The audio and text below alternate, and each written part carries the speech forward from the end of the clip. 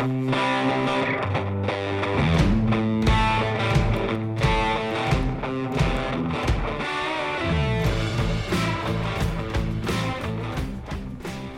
to the Created Curious podcast, guys. This is a live show where we dive into some of the most interesting topics of all creation and try to really look at them from a biblical point of view or a biblical worldview.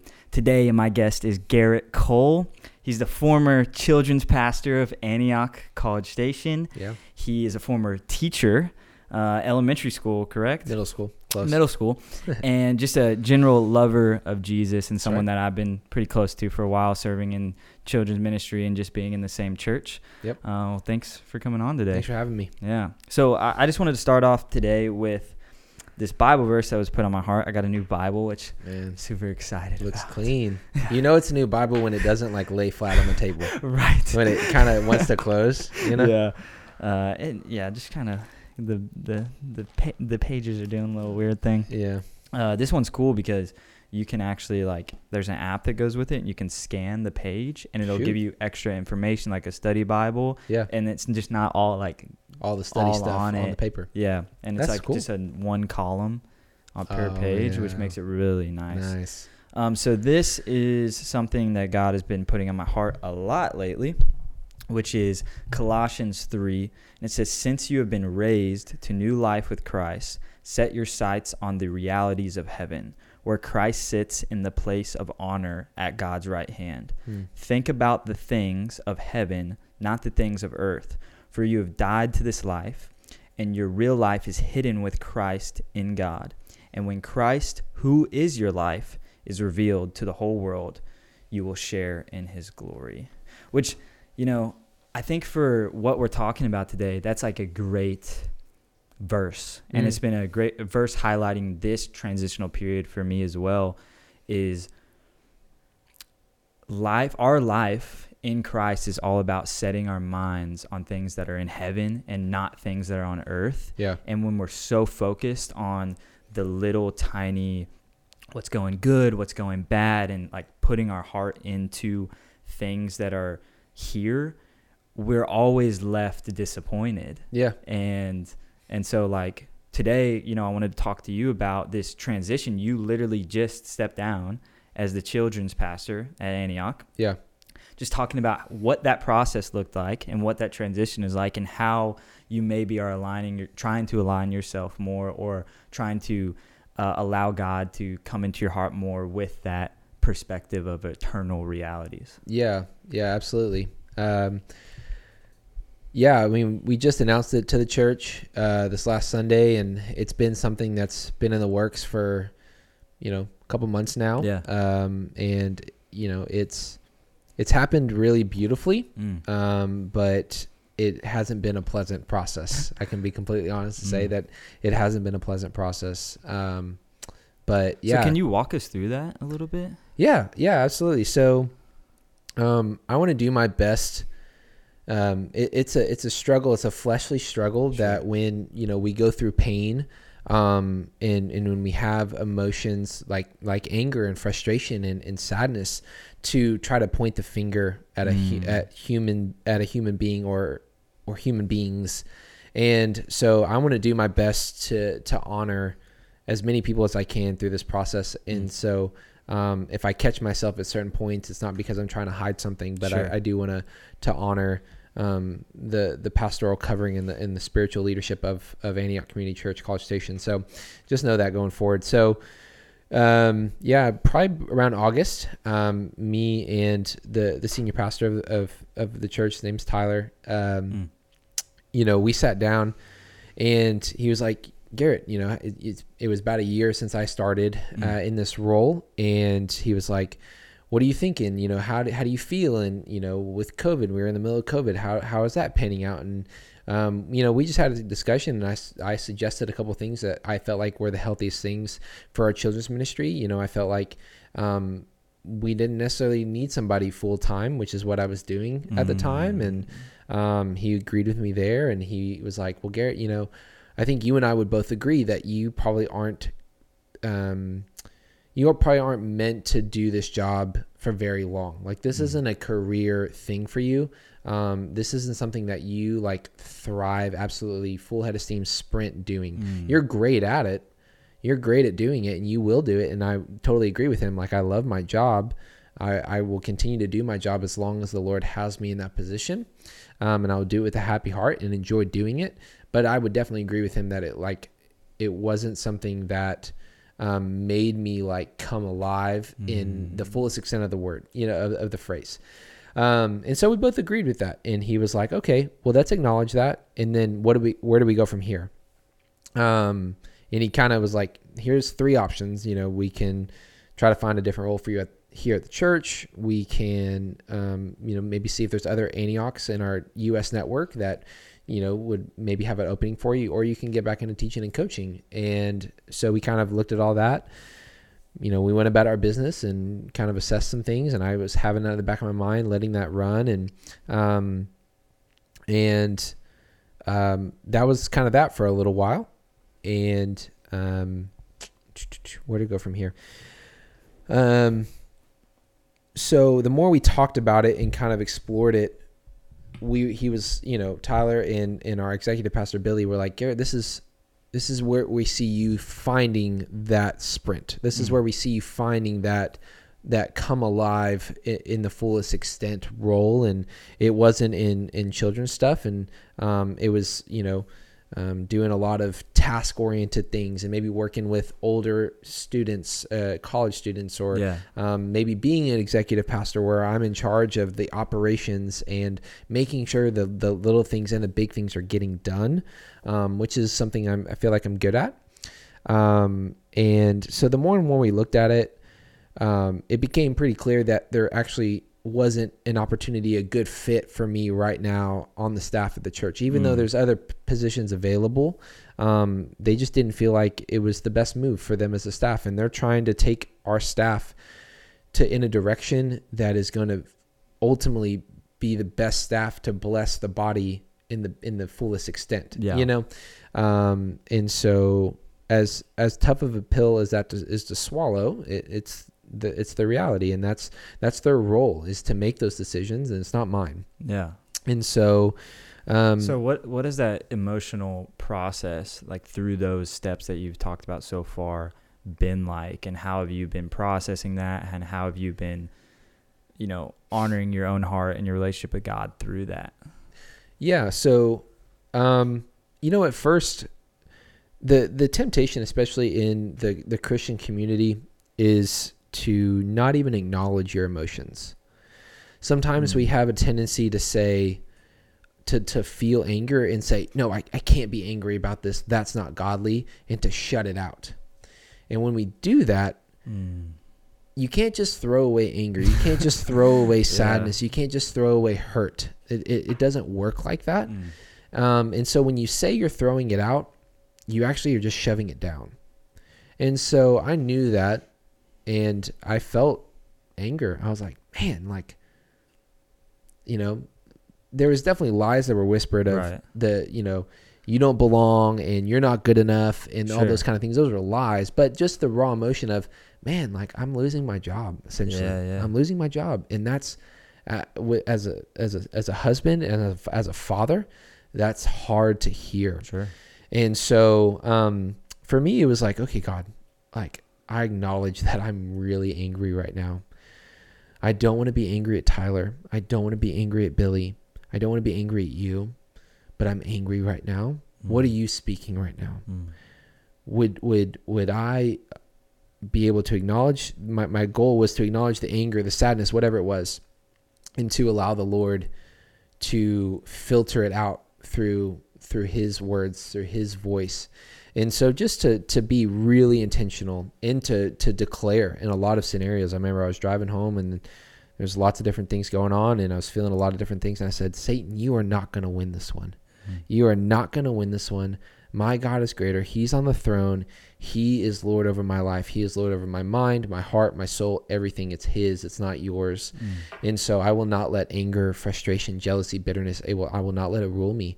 I will be a man of peace. I will be a man of integrity. Just declaring those things audibly out loud. And it helped. It was like, okay, yes, I'm angry. But let's have perspective here.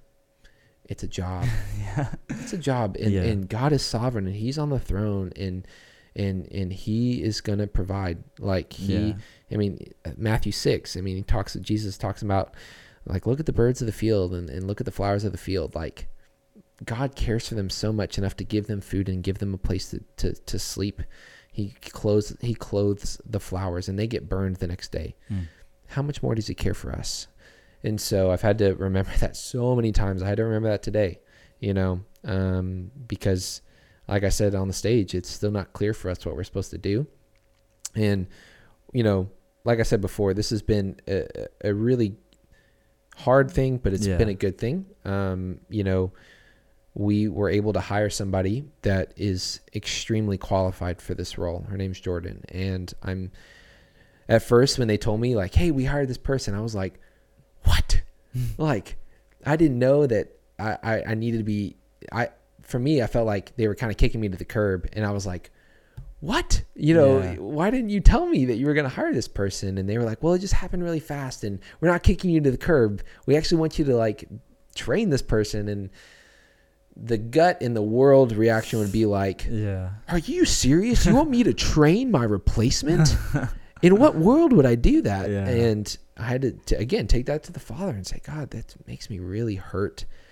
What are you saying? And he goes, Garret, it's a blessing that you get to, like, that this person, you get to train them. And Jordan's been fantastic, and she's been such a great listener and it's not like she's coming to usurp me. Like, she's coming to, like, Garret, teach me everything, please, and that's made it a lot more of a blessing and a lot more enjoyable. Because you have built a relationship with the parents and, like, established an atmosphere for the kids, and the kids know you and trust you and all of these things. So I think, that's a wise way to look at it too, like, knowing that it's the most God glorifying and kingdom building to, like, be able to, with honor, transition this other person in and help them in that place. And I want to get to in this conversation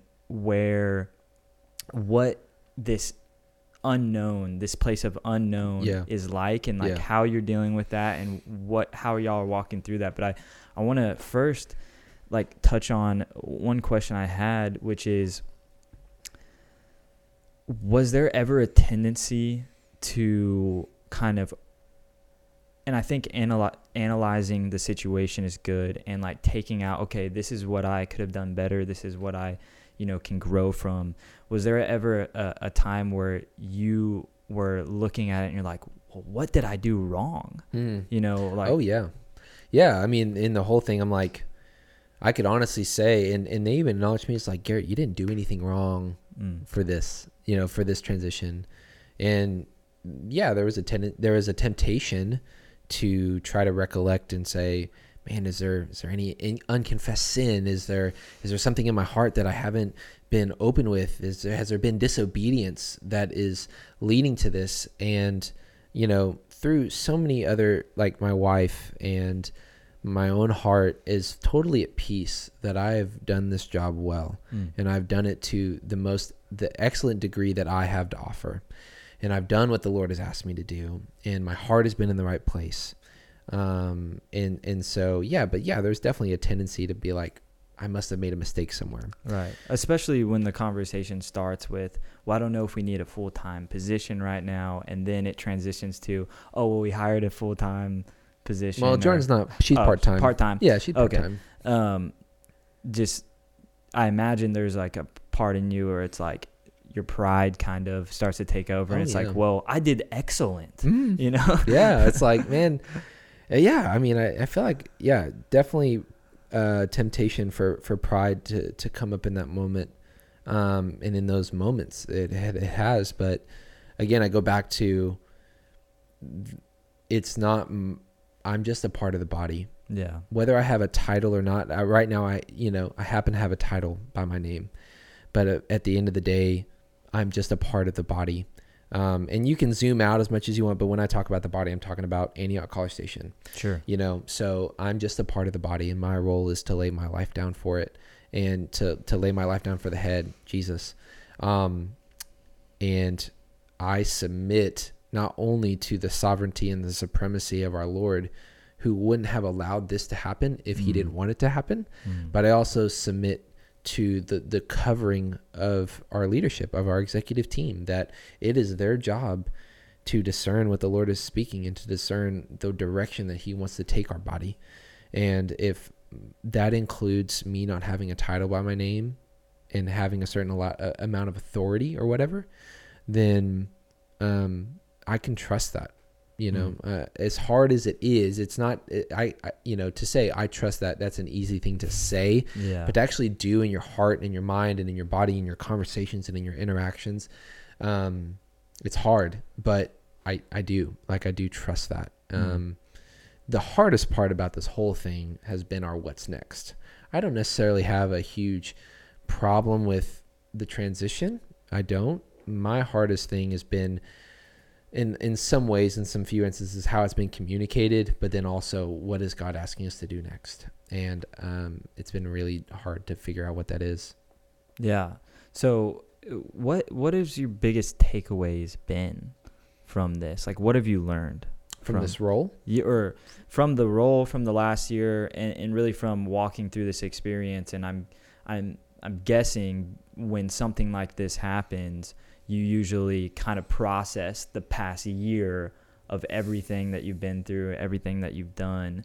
And I'm sure there's some takeaways from it. So what have been the takeaways? I've really tried to look at the positives, and I was actually sitting in an interview, and it kind of was a revelation of like what. So obviously God only wanted me here for a season, 15 months. It's not really a long time, but I was here for 15 months. What was his divine role and purpose for me in this role for 15 months? And the revelation was, my predecessor, Heather, I think that's the right word for it. My predecessor, Heather, she was in this role for 6 years, and she did a absolutely phenomenal job. Number one, of casting vision for why we do children's ministry the way we do it. But laying the foundation was her role. She built an extremely strong foundation in which our children's ministry is built, for the kids and for the parents, And so looking back and reflecting in the revelation I had from the Lord, was my role primarily was to build the way we do volunteers, the way that we train our volunteers, the way that we honor our volunteers, the way that we build a team, the way that we interact and appreciate and place value on them, how we empower them. That was like the biggest thing, that the biggest takeaway for me is that's why I was here. It was the foundation was so well built that could just kind of run, and I can manage that in a slight way. But what I really needed to cultivate and pioneer was how we train, how we empower, how we honor our volunteer teams. And I think that's so needed, especially in children's ministry. Typically, I mean, this, people really don't, you either really want to be around kids and volunteer in kids ministry, or you really don't. And so, I got a resource one time. It's a book. It's called Retain, Not Replace. I think it's a book, but it's just talking about how do we retain volunteers. We don't want to have turnover. And so I feel like we've done a pretty good job, even with COVID,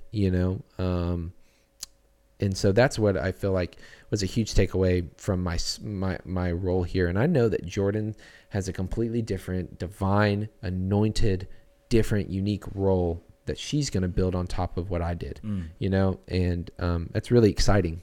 It actually really is, to see somebody completely different come in and do something unique, the way that the Lord has designed them for this role. Sure. And I kind of want to ask this. It's probably a question that most people would avoid these days, but it just popped in my head. I'm like, maybe we could go there. Do you feel like, so Heather, obviously a woman, to you, a man, back to a woman in leadership with Jordan. Do you feel like there's different assets and skill sets that serve better in different ways as a leader of a children's ministry when you are a man versus a woman. Yeah, for sure. Like, women and men are created differently for a reason. They're created different, whether people agree with that or not. It's my opinion. It's my stance. Like, they're just created different, and they're created with different, unique, naturally gifted abilities. Sure. And from the biblical worldview or lens, that is the truth. Right. That's what we understand and what we believe, that God has created us unique as men and women. And in that unique creation, there are different unique characteristics and aspects and callings and personalities that are typical and natural within both. So in the scope of ministry, I would say that, like, it fits with why God has us there. Our unique callings. Yeah. It fits with why, Heather is an incredibly strong woman. She is a pioneer of a woman. And so we needed that strong pioneer of a woman to cultivate and completely create our children's ministry, almost from the ground up. And I started under her. Right.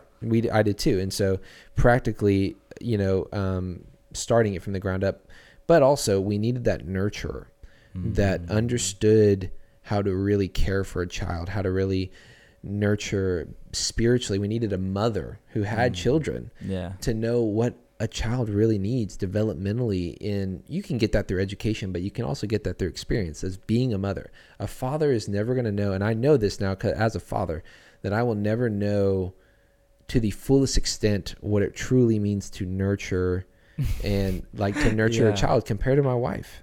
I'm never going to know that same level. And so, but for me, it's just a different thing. It's totally different. But for me, as a man, I feel like my role has really been, like I said, with volunteers, is to cultivate that honor not to say that a woman couldn't have done that extremely well. Somebody probably could. Jordan or Heather probably could have done it extremely well. Sure. But for my giftings as a man to be fatherly, to be protective, it's been good, especially during this COVID time, to know that, like, and I've had mothers share this with me, that they feel like because I am a father, but I'm fatherly in my personality naturally, that they feel like they can trust me with their children, that their children are safe, that they have faith in us as a ministry. But also just with, like, the volunteers, to know that, like, our volunteer team, they know that I care for them. They know that, like, I will go to bat for them, that I will defend them, so it's, there's been a few instances with me where you had to kind of help me out. Yeah. But I mean, so does that answer your question? Yeah. Well, something I'm very curious about, because you do have a son now. And that you started off in the position, I think, before he came. Is there things that you have learned, or just the experience in general of being a children's pastor and being involved in the ministry in that way, that's forever going to change the way that you raise your son? Yeah. I mean, I wouldn't necessarily peg it to being in the role of the children's pastor. I would just peg it into being involved in Antioch Kids, whether I was a children's pastor or not. Just being around the kids. Just being around kids and being around who we are as a ministry, and what we believe in and what we fight for, what we contend for, what we believe in. That every child has a unique and a unique role in the kingdom now. Like they can have a role to play in the kingdom of God, like right here, right now, to know that we can empower children to do that they have the same Holy Spirit. When somebody that's 24 can say, Jesus, I want you to come into my heart, they're stamped and sealed by the Holy Spirit. That same Holy Spirit is the same that would come into a 4-year-old that truly had an encounter with Jesus. And so they can do just as many miraculous things through the Holy Spirit as a 24-year-old could, and so to know that and have those experiences definitely has shaped how I want to raise my son and my future children for sure. Me and Haley, we both were in Kingdom Kids together. Sure. So very formative. Is that how y'all met, or? No, that's not how we met. Okay. We were set up actually. Yeah. Wow. I randomly had a class with an old high school classmate of mine. I didn't know we were going to be in the class together, but we ended up being in the class. And that was Haley's random roommate that got assigned. And my friend and I were sitting in class one day, and I was single at the time. And she was like, "Hey, you're single, right?" I was like, "Yeah." And she goes, "You need to meet my roommate. She loves Jesus." And she had already started going to Antioch. I didn't go at the time. And then we had dated for a little while. We decided to go. And then we were like, well, we should serve together. We both love kids. And so we jumped in there together. Wow. That's bold. So on that note of kids, before we move on to like what this transitional period is for you, what do you think the role of a children's ministry is? Because obviously the parents have a role in raising their children, and obviously like you and I both seen how like children vary so much based upon what their family dynamics are and just what their base personality is, created by God. Where does the children's ministry fit in all of that? And like, because there is like, okay, what are the parents are responsible to teach the kids, and what is the ministry responsible for? Yeah, it's a hard balance to find, but where I've landed with it is that we are ultimately not the primary spiritual. We shouldn't be the primary spiritual head or leadership in a child's life. Biblically speaking, that role and responsibility falls on the parents. And so we want to do everything we can to equip, train, and empower parents to know that it's not primarily, it doesn't fall all on us. We only get your kids for maybe 2 hours a week. You have them for most of the time, and you're going to have them forever. So their spiritual growth is primarily up to you. And so we have fantastic parents at Antioch that understand that. But we do have a reality that is a good thing, that we have parents that come in the doors that don't know that. And that's a healthy church. We don't want it to just be this place for perfect parents to come in and, whatever. We want it to be a place where people come and grown-ups come and find Jesus. And then they have this revelation, well, my kids need to know about Jesus. And how do I do that? And so we want to come under a family group. We want to come in under a family team and partner with them as much as we can and say, how can we ultimately provide a space that's safe, but also spiritually sharpening, that can put your child in the best position to encounter Jesus. So what are some ways that you see maybe children ministries in general creating this more well-rounded way of unifying the family unit and coming under the family more than just separating them? Okay, you do this ministry and then you leave your kids here. How do you see maybe the future of ministry developing in a way to where you were actually a community with the kids and everything? Is that something you have vision for? For sure. I think it's happening now. It's that's why we're different than I'd say a lot of other children's ministries, because what we teach is reproducible in the home.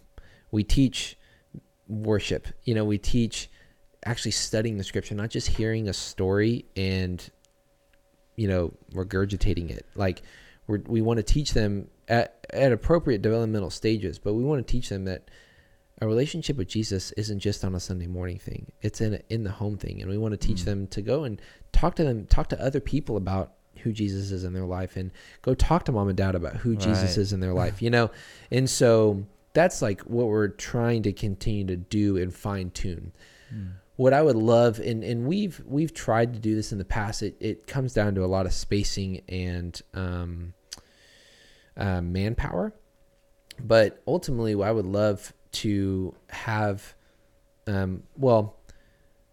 something else that we are doing is life group. In the midst of parents going to life group, we're hoping that people that maybe don't understand what biblical parenting looks like, we're hoping that in life group, being invested in a life group, that they're seeing through example and through discipleship, like, oh, well, maybe I missed the mark in some ways, or, oh, I never knew that my responsibility to train my children up in the way of the Lord. Maybe I didn't know that. How do I do that? To ask that in the context of life group and discipleship. That's like a huge way that needs to happen and continue to happen. Practically speaking, I have really some strong vision for equippings, to invite parents like, hey, mom, dad, have all the parents get together on a Saturday night. Like, that's how the all day Saturday, just parent seminar. Let's bring in some guests that are expert veteran parents. Jimmy Seibert has a book. I think Jimmy and Laura both have a book out, Parenting Without Regret.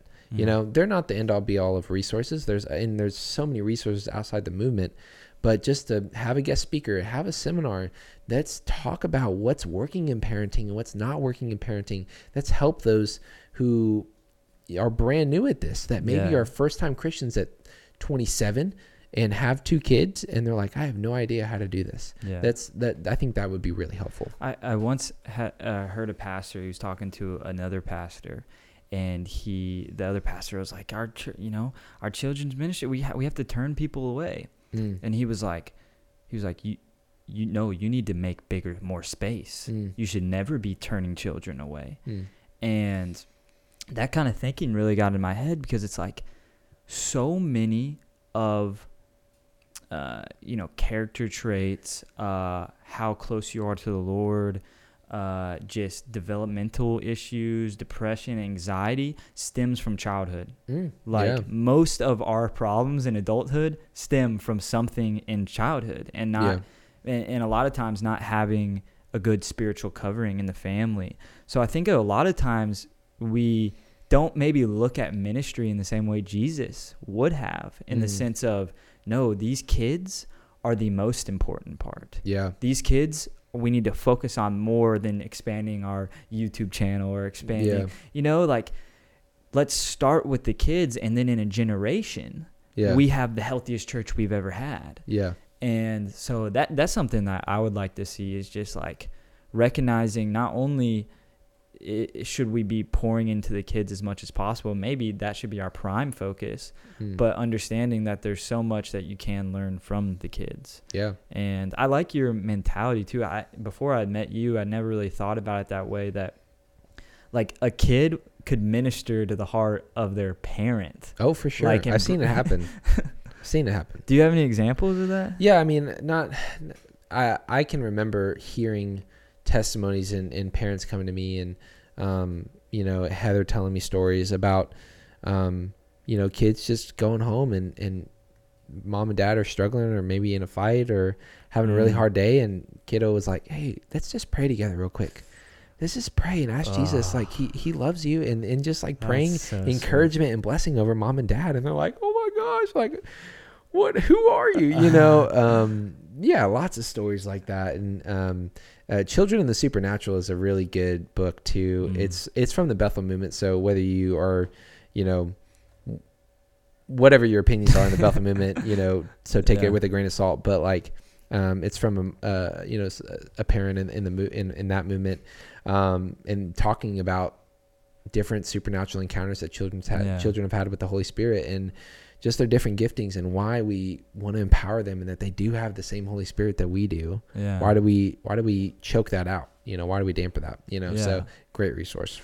So I think this can kind of be a transition. Is I think a lot of times we put a ton of pressure on our own shoulders, like in ministry and just in our walk with the Lord.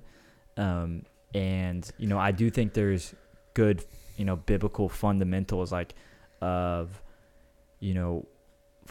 listening to, like, there's a lot of warnings in this book about, you don't do this, you're not gonna inherit the kingdom of God.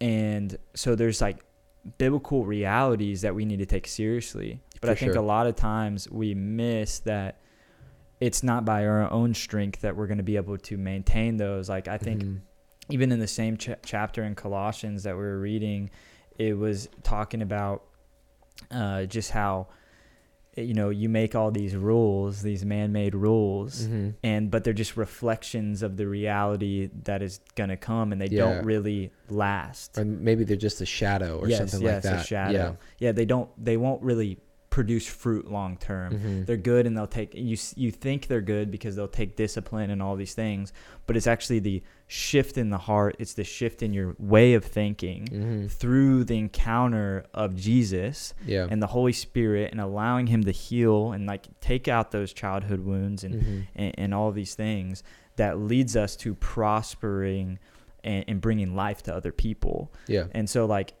kind of going in through what you're going through right now, is there anything specifically that the Lord's brought up in your own heart through this that you're like, I need to take a look at that? I didn't really think about that before. I didn't know that was there. Yeah. I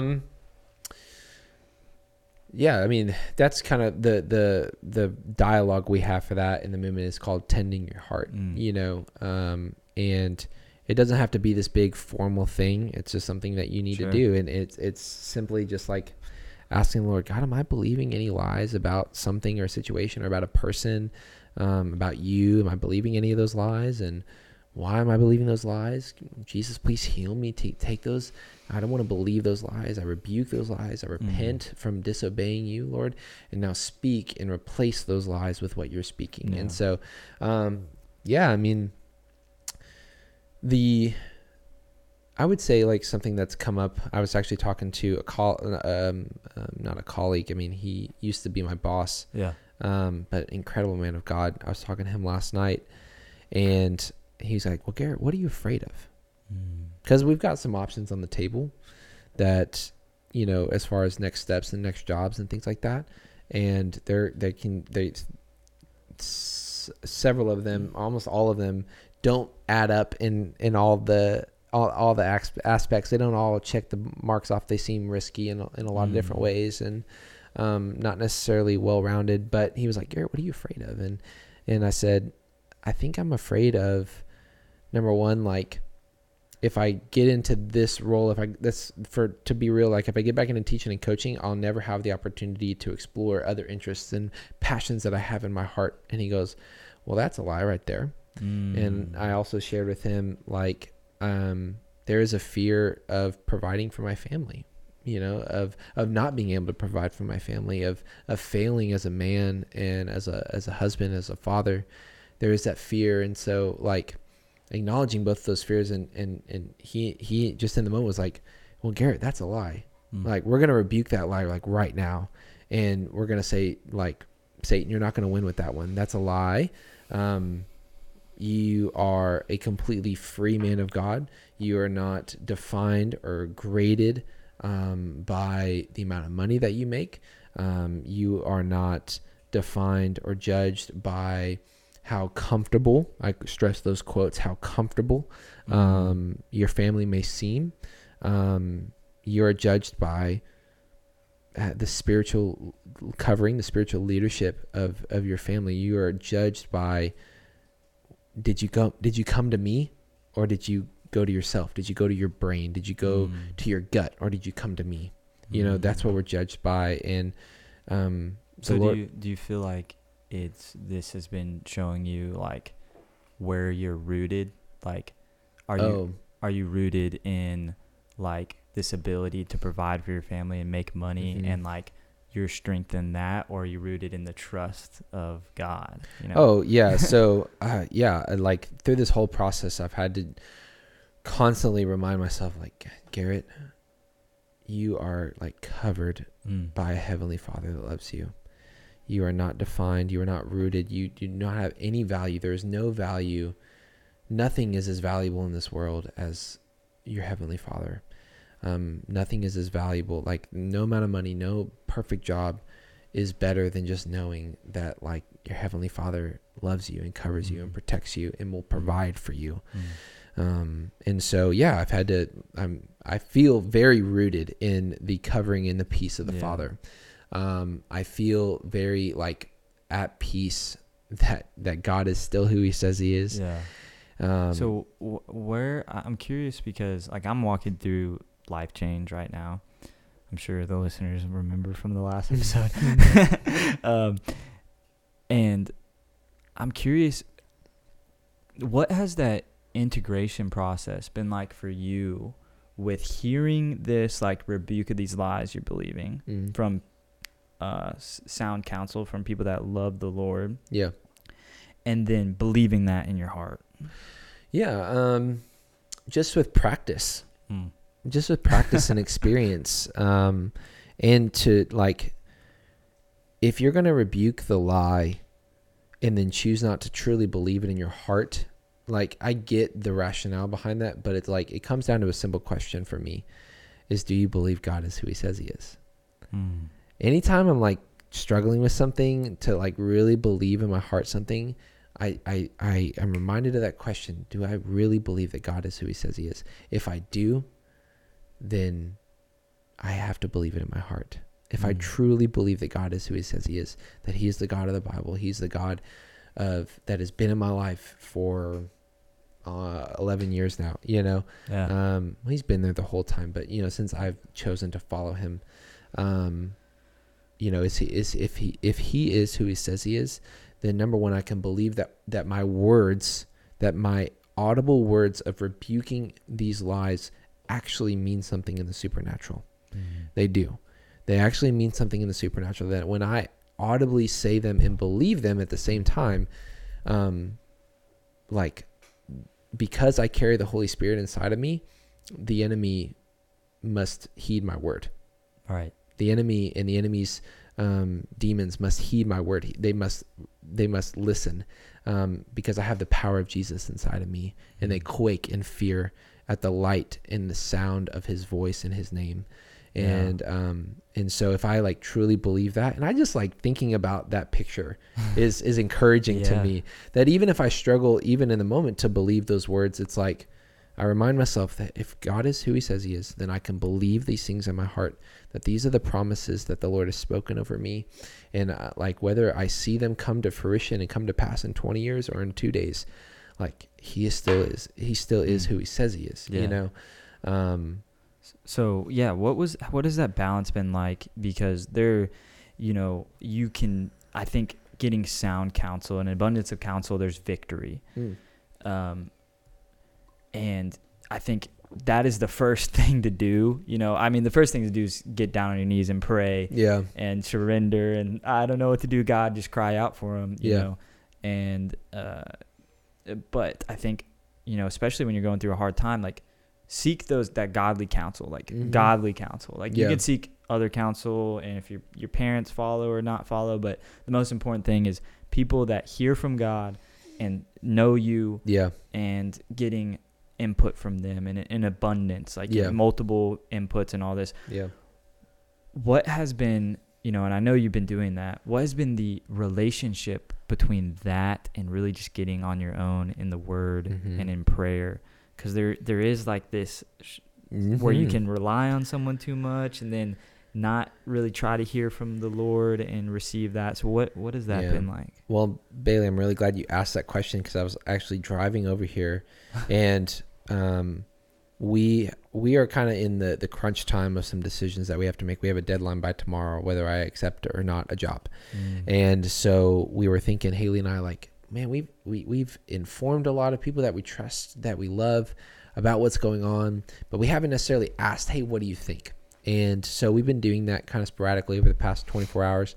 But then on the drive over here, God was like, Garrett, you haven't asked the most important person in a while.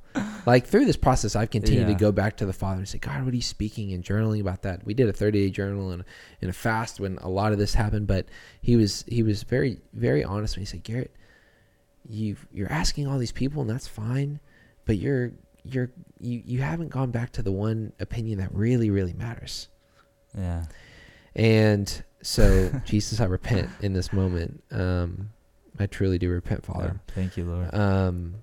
And so it's a very hard balance, because as a people person, as somebody who's very quick to trust counsel and to desire that, I have to check myself. I'm saying, am I relying? Those people do hear from the Lord and carry the Lord inside of them, but they hear in part and see in part. The true, authentic, uninhibited, unworldly, completely pure and holy voices, the voices of our Father. And so if you're not getting, I would say you have to get more of that than you do counsel, because it's perfect and it's holy. Sure. and our counsel is good and it's wise, but it's not perfect. Yeah. I think a lot of times we run into, like, you know, especially through hard times, like we're on fire for the Lord, and then in hard times we're like, am I actually hearing what he's saying, or am I making things up? Yeah. You know, and so I think that's kind of a good place where counsel lies, like bring it, hey, this is what I'm believing about God, and they're like, I think that's a lie. You know, kind of calibrating your recentering. Calibrating is a good word for it. Yeah, I mean, something, a really healthy thing that we were encouraged to do in this process, it has been one of the hardest seasons in my life discerning the voice of the Lord. I've really had a hard time, really, because I'm not trying to be ingenuine when I say this or insensitive, but it's really easy for me to just say yes to him, because I know he's good, and I know my yes to him is the best. Prideful. But like, it's just simpler that way. And so in this process, there hasn't been a clear, Garrett, this is what I want you to do. And so do you feel like, what do you think the Lord's trying to teach you through that? Like, do you think he, you know, because I know for me, like, I'll get like clear answers sometimes, and then other times, like, he's like, I want you to make your own decisions. You know, I want you to be able to grow from it, and if you make, you know, a good decision, then you're going to reap the benefit. If you make a bad decision, you're going to learn from it. Exactly.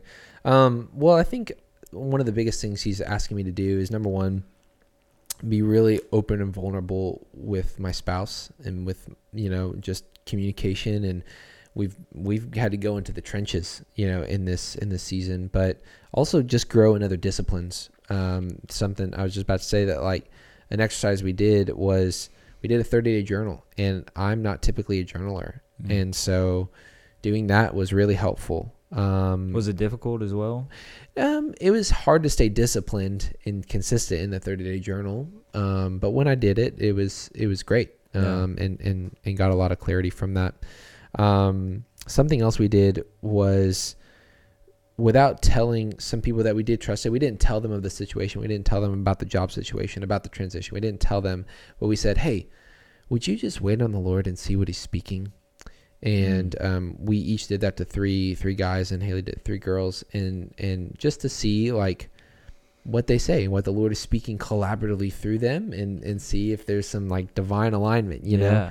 Because without like the context and stuff, like I know this man that he does like healing prayer ministry, and he was telling me that it's the hardest people to do it for is the people he knows. Yeah. Because he has all this context, and then he doesn't know if that's just coming from the Lord. Right. Like, and so I thought that was interesting. Yeah. And we had some friends that they went through a transition themselves, and they moved, and they did that before they moved, and all 6 of their people were like perfectly in alignment with saying yes to the move. And we did our 6, and like nothing lined up. And we were like, no, this was supposed to be it. And so we've just had to continue to say, God, like, what are you leading us into now? And do we need to try something different? And I think that's such the cool thing about God, though, is he's different in every situation, and it keeps us on our toes, and it makes it to where we're not just like casting lots every time. You know what I'm saying? We're not like coming up with, this is the perfect, the recipe. Yeah. If you ever need to know, here's the 4 steps to discernment, you know, like. Well, yeah, I mean, it keeps us honest, and it keeps us, like you said, it keeps us reliant on him. Yeah. It keeps us reliant and because that's what dependent. He wants more than anything. Is our heart. He wants us. Yes, like that is the ultimate thing. If he if we gain the whole world, but he loses us in the process, that we're dead. Yeah. So you're in this place. You have to make a decision tomorrow. Yep. For a specific avenue. If I was to ask you right now what that decision is, do you think you could just from the Spirit answer it? Oh, like what we should do? What you think you are going to say? Oh, shoot. Is that a lot to ask? No.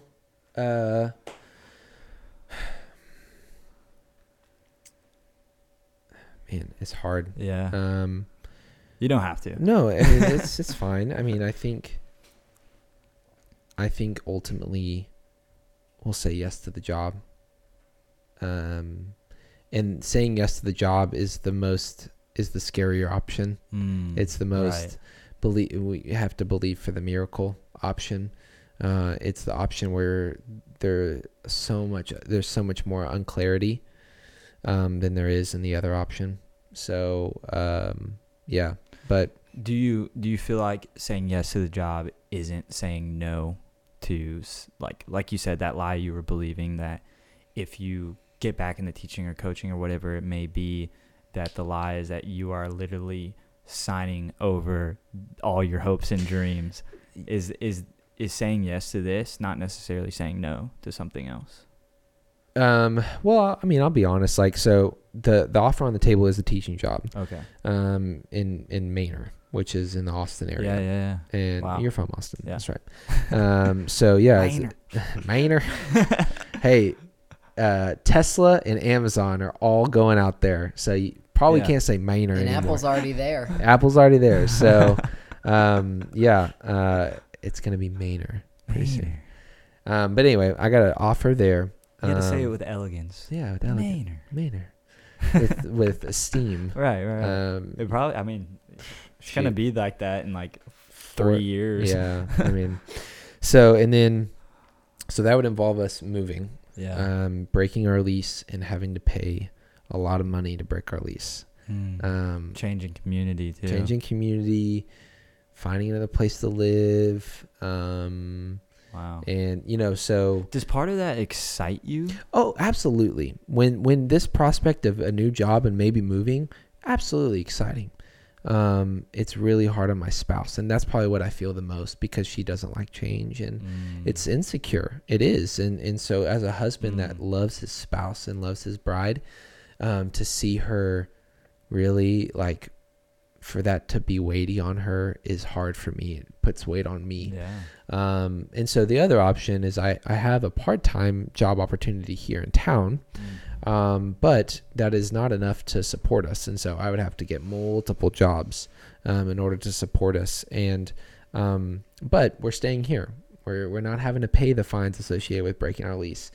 And so we're trying to weigh the options, in that way. And so, is there possible to like co-lease or something? We tried. Really? Yeah. Can't find anybody. We can't sublet our apartment complex. It doesn't allow for a sublet. But the only way to do it is to put somebody on our lease, which still means that we're financially liable. And so we've asked people that we know, but nobody can take our lease. So that's the reality of it, and the Lord can still provide the miracle in that way or in other ways. So I think I have a peace that, like, regardless of if we say yes to the teaching job, there are still opportunities for other things down the line. Yeah. I mean, I was like, when I first found out I was going to need to transition jobs, I was like, well, I can do anything. I'm 24. Yeah. I'm like qualified. I have experience. Like, I thought about getting into commercial piloting, which is an old dream of mine. Yeah. I looked into firefighter paramedic school, old dream of mine that the Lord started to rekindle in my heart. And he was like, hey, Garrett, go for everything. I'm going to shut the doors that I want to shut. And so that's what we've done. Yeah. But now we've got 2 doors open. And now it's like we have to decide which door to walk through, Dang, I had no idea you were only 24. Yeah. I had no idea. Yeah. You're only a year older than me. Yeah. I feel like you're like 5 years older than me. Sorry. I don't try to do that. No, it's where do you think that comes from? I think it comes from my life experiences have made me, I've always been definitely more mature than my age just because of my life experiences and you are married, do have a son. Married, have a son, that adds definitely and years. You were a teacher. Yeah, I've been in the workforce and so and I think just it's again not a pride thing, so don't say it again. But I was just joking. The Lord, I feel like, has given me a good healthy level of wisdom and discernment to speak into certain things that typically comes with age. Yeah. And so makes me maybe seem older. Yeah. I don't know. Dude, I want to. I didn't do this in my last podcast, but we're gonna do it now. Okay. I want to do a couple rapid fire questions if you are ready for them. You got a drink. So, so if you could choose a single superpower, what would it be? Single superpower flying. Flying. Yep. And why? Because like I said, I looked into being a pilot. I thought I wanted to be a naval pilot before I found out I was colorblind. So, flying for sure. You didn't know you were colorblind? Until I was 18 years old. I had no idea I was colorblind. So is that like just shades of things? Yeah, it's really hard for me to see colors on top of colors. I'm looking at your posters and I can see I feel like I can see the color, but Haley would probably disagree with me. Like we get into arguments all the time about like what colors actually are. And the doctor that diagnosed my colorblindness was like, I was like, I see the stoplights like fine. And he goes, your brain has convinced yourself that it's green and red. You don't necessarily actually see them that well. So anyway. So pink, not salmon. Orange, not salmon. I have a hard time with shades of green and red. Okay. Second question. Preferred landscape. City, beach, mountains, lake, etc. Mountains. Why? Have you lived in the mountains before? I spent 2 summers in Alaska. Oh, wow. Anchorage, Alaska, working with kiddos in parks. I want to move there and live there one day. I want to plant a church there. I've been to Alaska one time in my life, and Where'd it's you amazing. It was right on the edge of Canada. Oh, do you know? Maybe. That's the capital. Yeah, I think so. I think that's where I went. I did dog sledding. Oh, that cool. was super cool. Yeah. Yeah, on a glacier. Yeah, I love Alaska. Yeah, that was really cool. Just like dog power. Yeah. Like, and people travel thousands of miles that way. That's crazy. Yeah. It's crazy. It's cool. What was your favorite part about Alaska? Man, I liked the fish. I did get to go fishing. I got to go salmon fishing and halibut fishing. It's not that fun. It's really not. To is their own, really, because I don't like fishing. Fun fact about Alaska for all the listeners and viewers. Here you go. The salmon that you eat down here in the South, if you ever go to a restaurant and eat salmon, is the grade of salmon that they're feeding you in the restaurant is the grade of salmon that Alaskans feed to their dogs. Wow. Yeah, because the salmon are so far south that they catch, the meat grade is so much lesser.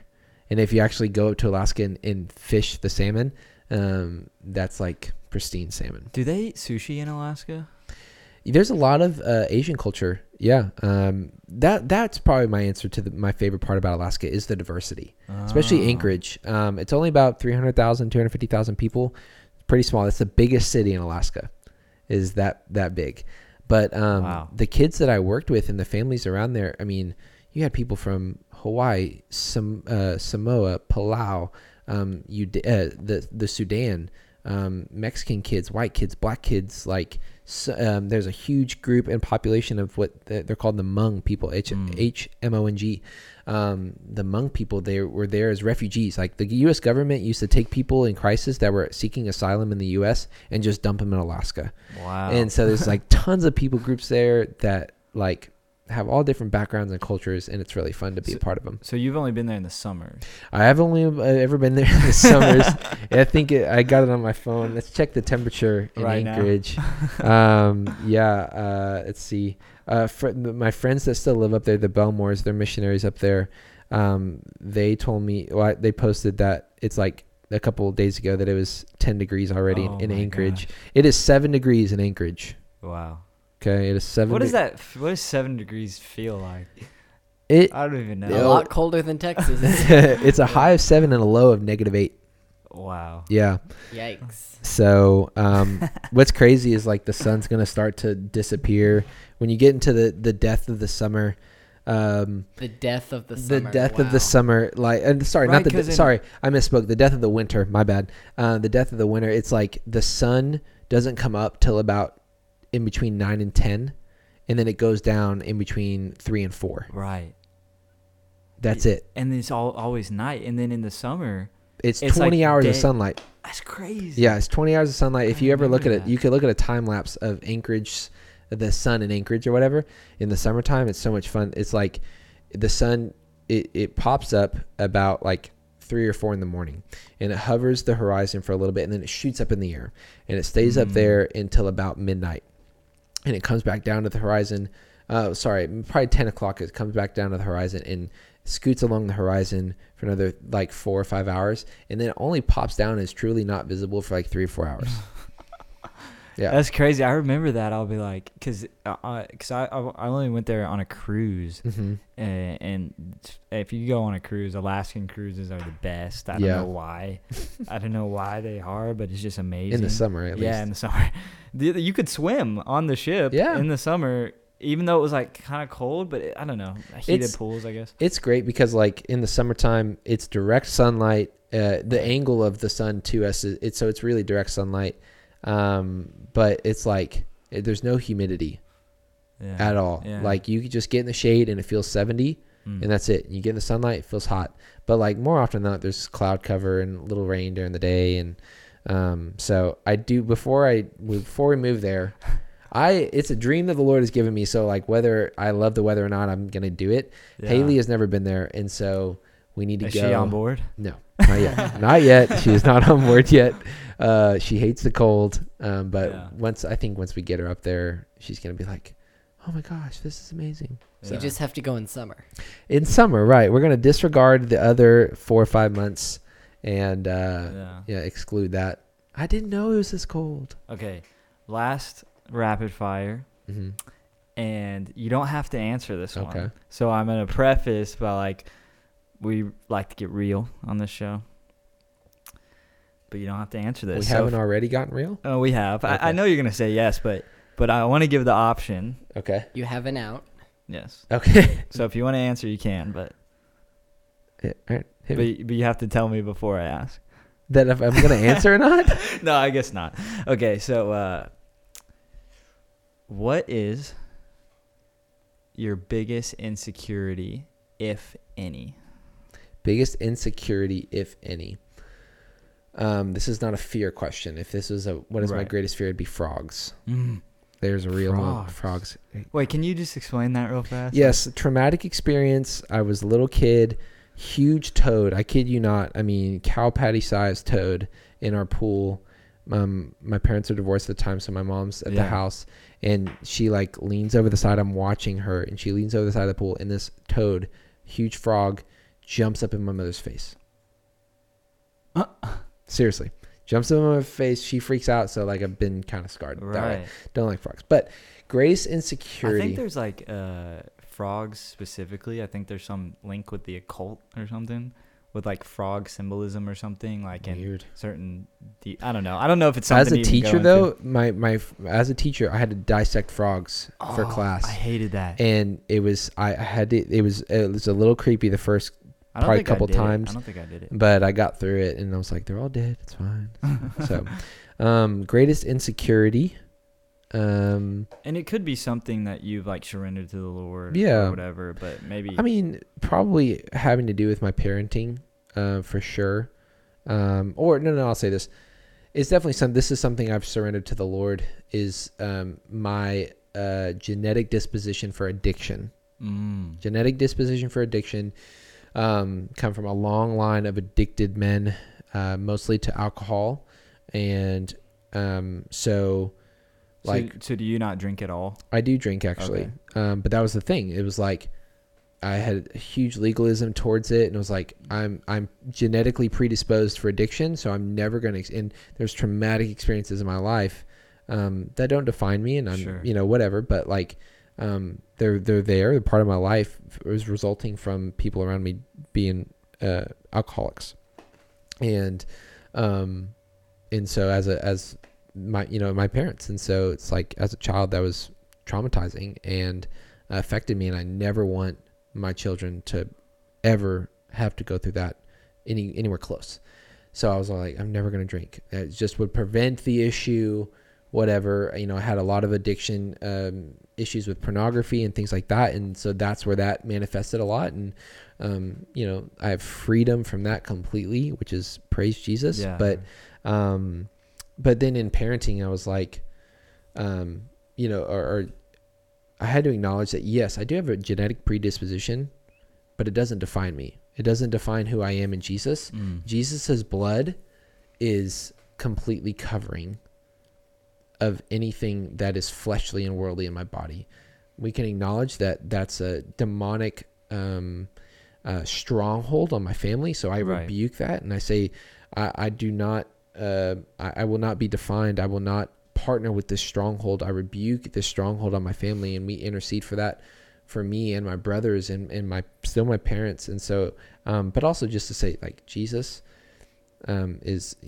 blood is completely covering. And if I am truly stamped and sealed and defined through the lens of Jesus's death, burial, and resurrection, then like, I don't have to live in the fear that I'm going to be addicted to whatever, because Jesus is better. Jesus is greater. Jesus is more powerful.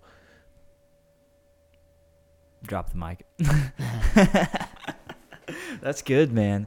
So yeah, like, man, this is a crazy time for you right now. Crazy time for your family. Probably one of the biggest things that you went through as a family unit. Yeah. Haley and I laughed the other day. It seems real now because we got to make a decision, but a week ago we were like, at the end of the day, probably 10 years from now, we're going to look back and be like, it's fine. Like, this isn't this is a life-changing decision. Moves are involved and things like that. But like 10 years down the line, we're going to be like, it wasn't a big deal. So what's your hope for this? My hope. My hope, probably my biggest hope in all this, is that Haley and I have unity in all this. I could care less where we live. I could care less what I do. I just want me and my wife to be on the same page, and to agree that this is what the Lord is asking us to do, and to just Is that something y'all been walking through?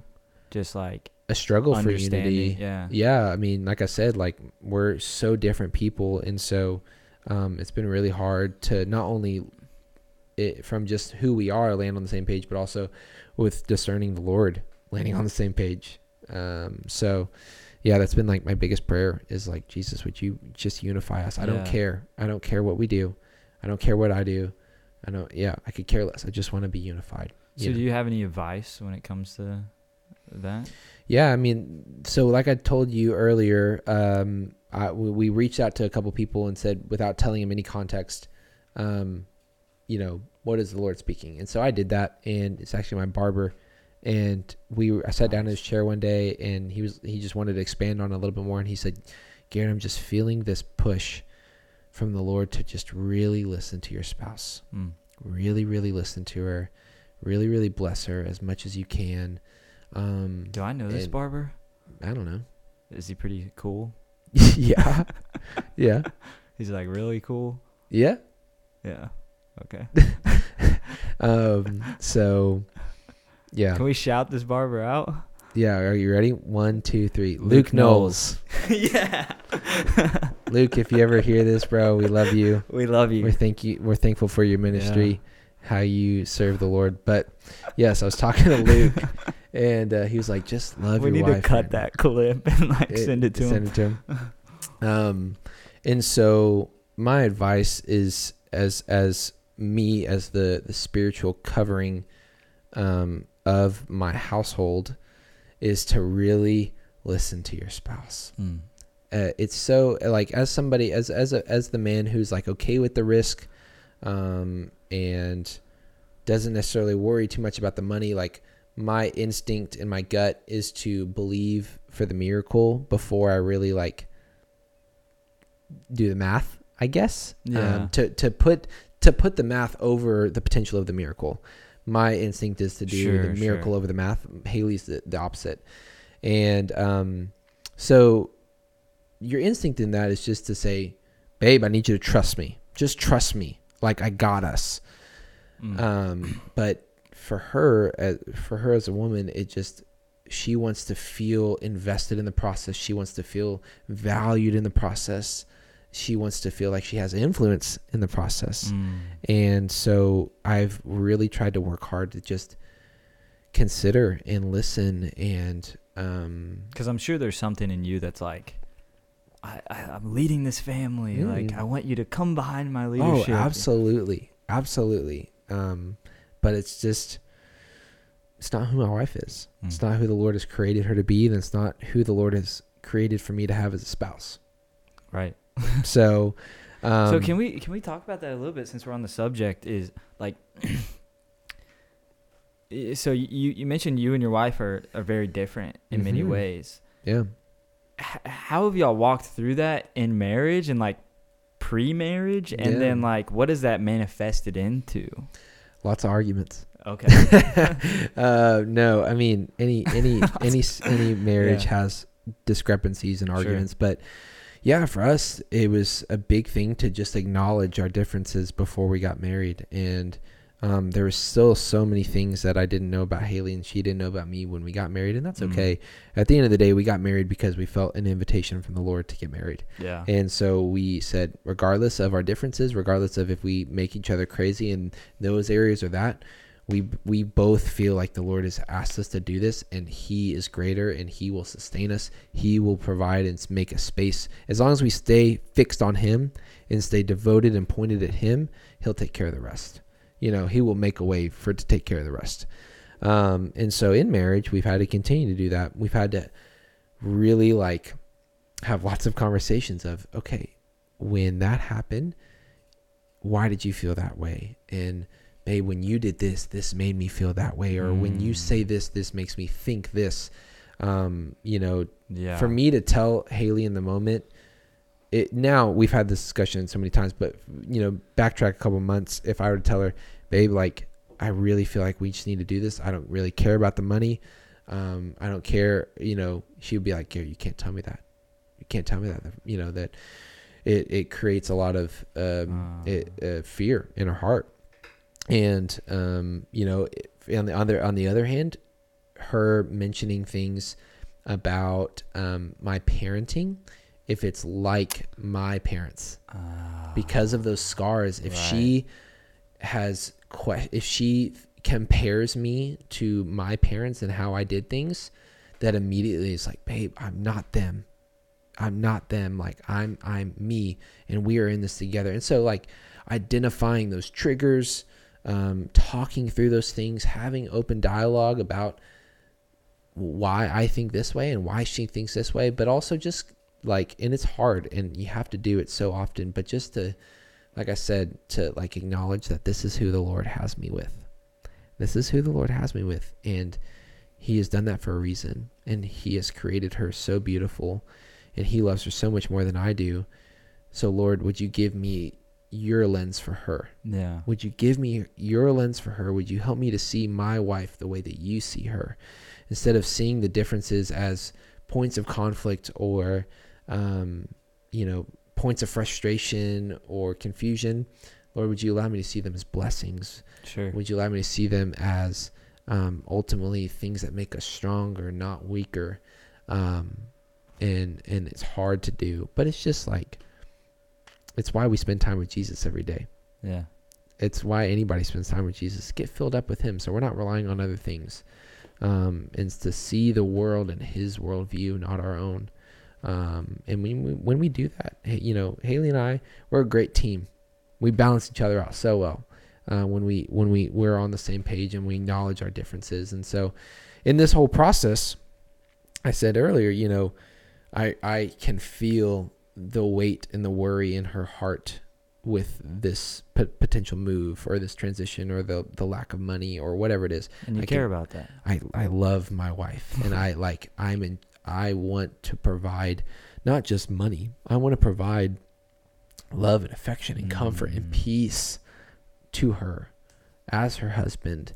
And so I want to do anything I can. And so if it means staying here and biting my lip and sacrificing in my heart, whatever it is, we'll do it, as long as it's not directly against what the Lord is speaking, you know? And so, yeah, I mean, that's hard, but at the same time, like, I can't be the end all be all of peace, comfort, joy, provision for Haley, because ultimately she serves the Father and I serve the Father. And so like she has to get filled up from him first and foremost. I have to get filled up from him first and foremost. And then we come together. But you know what I mean? So do you feel like you mentioned that, do you feel like those differences have ultimately blessed you guys as individuals and as a team? Yeah. I mean, it takes so much time, but I understand. I mean, it's going to continue. I have to continue to learn my spouse, but like after 3 years of marriage, I'm like, I know so much more how Haley thinks and operates, and I know what to say. The questions that I know, like the questions she's going to ask before she even asks me them. So I come prepared with those answers, but I also know the things not to say, and it's made me stronger as an individual because I have an appreciation for those logical numbers people, that need the facts, that need the details. As a team, like, and you don't necessarily need that to be comfortable. Not necessarily. There's aspects of my life and my job and my brain that I enjoy those things and thrive and are healthier off of those things, but I don't necessarily need them. They don't work the same way in my brain as for her. They're helpful to have, but I don't need them. Yeah. So how have y'all learned to like communicate in that way to where you do create constructive, like to where y'all are unifying more and not the differences bringing you apart? What does that look like for you learning to communicate and understand? It doesn't fall on the husband, but it is the husband's role to be the initiator. It's something I want to get tattooed on my body at some point in my life. Is there's 4 phrases that I really try to mark myself with. Is a real man of God rejects passivity, accepts responsibility, leads courageously, and loves unconditionally. And so that first one, a real man of God, rejects passivity. It's Lecrae. Sermon by Lecrae, freshman year of college. Feeling like a zombie, chasing all these bobbies, trying to get the bacon.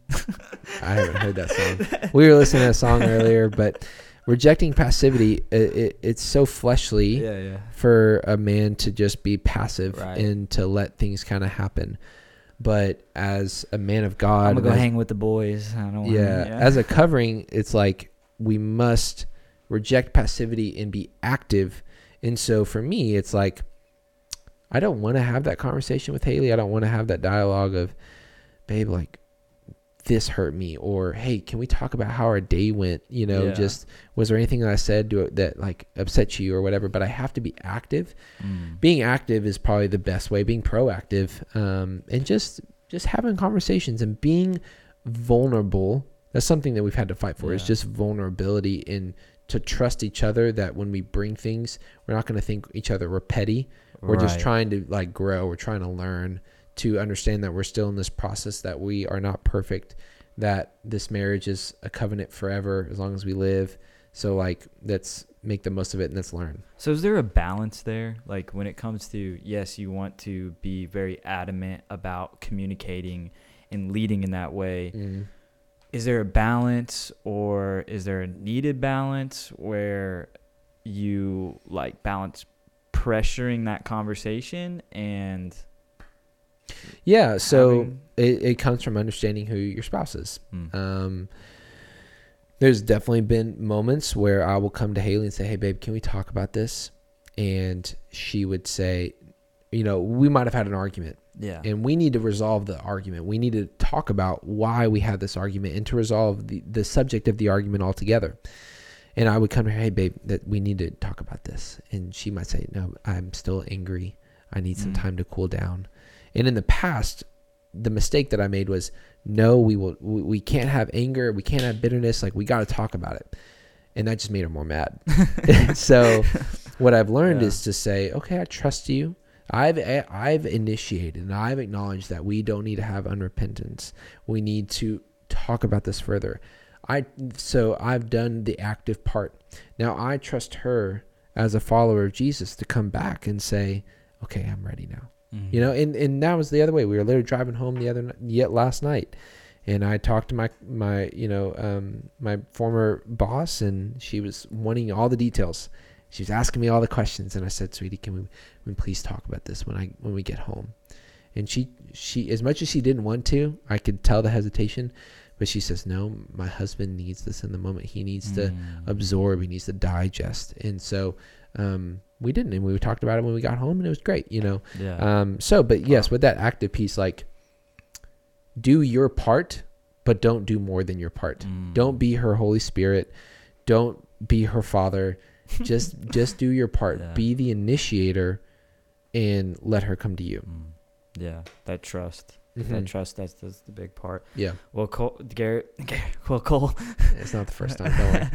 Garret, man, this is a wonderful, it's scary, and big time of your life, and I'm glad that you came on here and shared this, and I'm honored to like have this conversation in the repertoire and down in the history books. Now we can look back on it and see what happened. See amen. If God answered prayers. So thank you for coming on the show today. Thanks for having me. Is there any last things that you want to like portray to people listening about this season that you're walking through, or just about, life lessons in general? Yeah, I would say, it's getting serious because I'm leaning forward now. I've been reclining the whole time. I'll lean forward with you. So I'd say the last thing that I would want to say to listeners and to you is, when it comes to like trusting in the sovereignty and in like submitting to the sovereignty and the supremacy of our Father, submission has such a negative connotation, not only in a marriage context, but submission altogether. Nobody wants to submit. But I would be the first. I don't know if I'd be the first, but I would be adamant, and with a full heart, I can say, like, submitting to the supremacy, the omnipotence, the omniscience, whatever it is. All those big omni words of our Father, who He is, His DNA, His character. Submitting to those things is so fun. It's such a joy. It's such a joy. It's not a confining thing.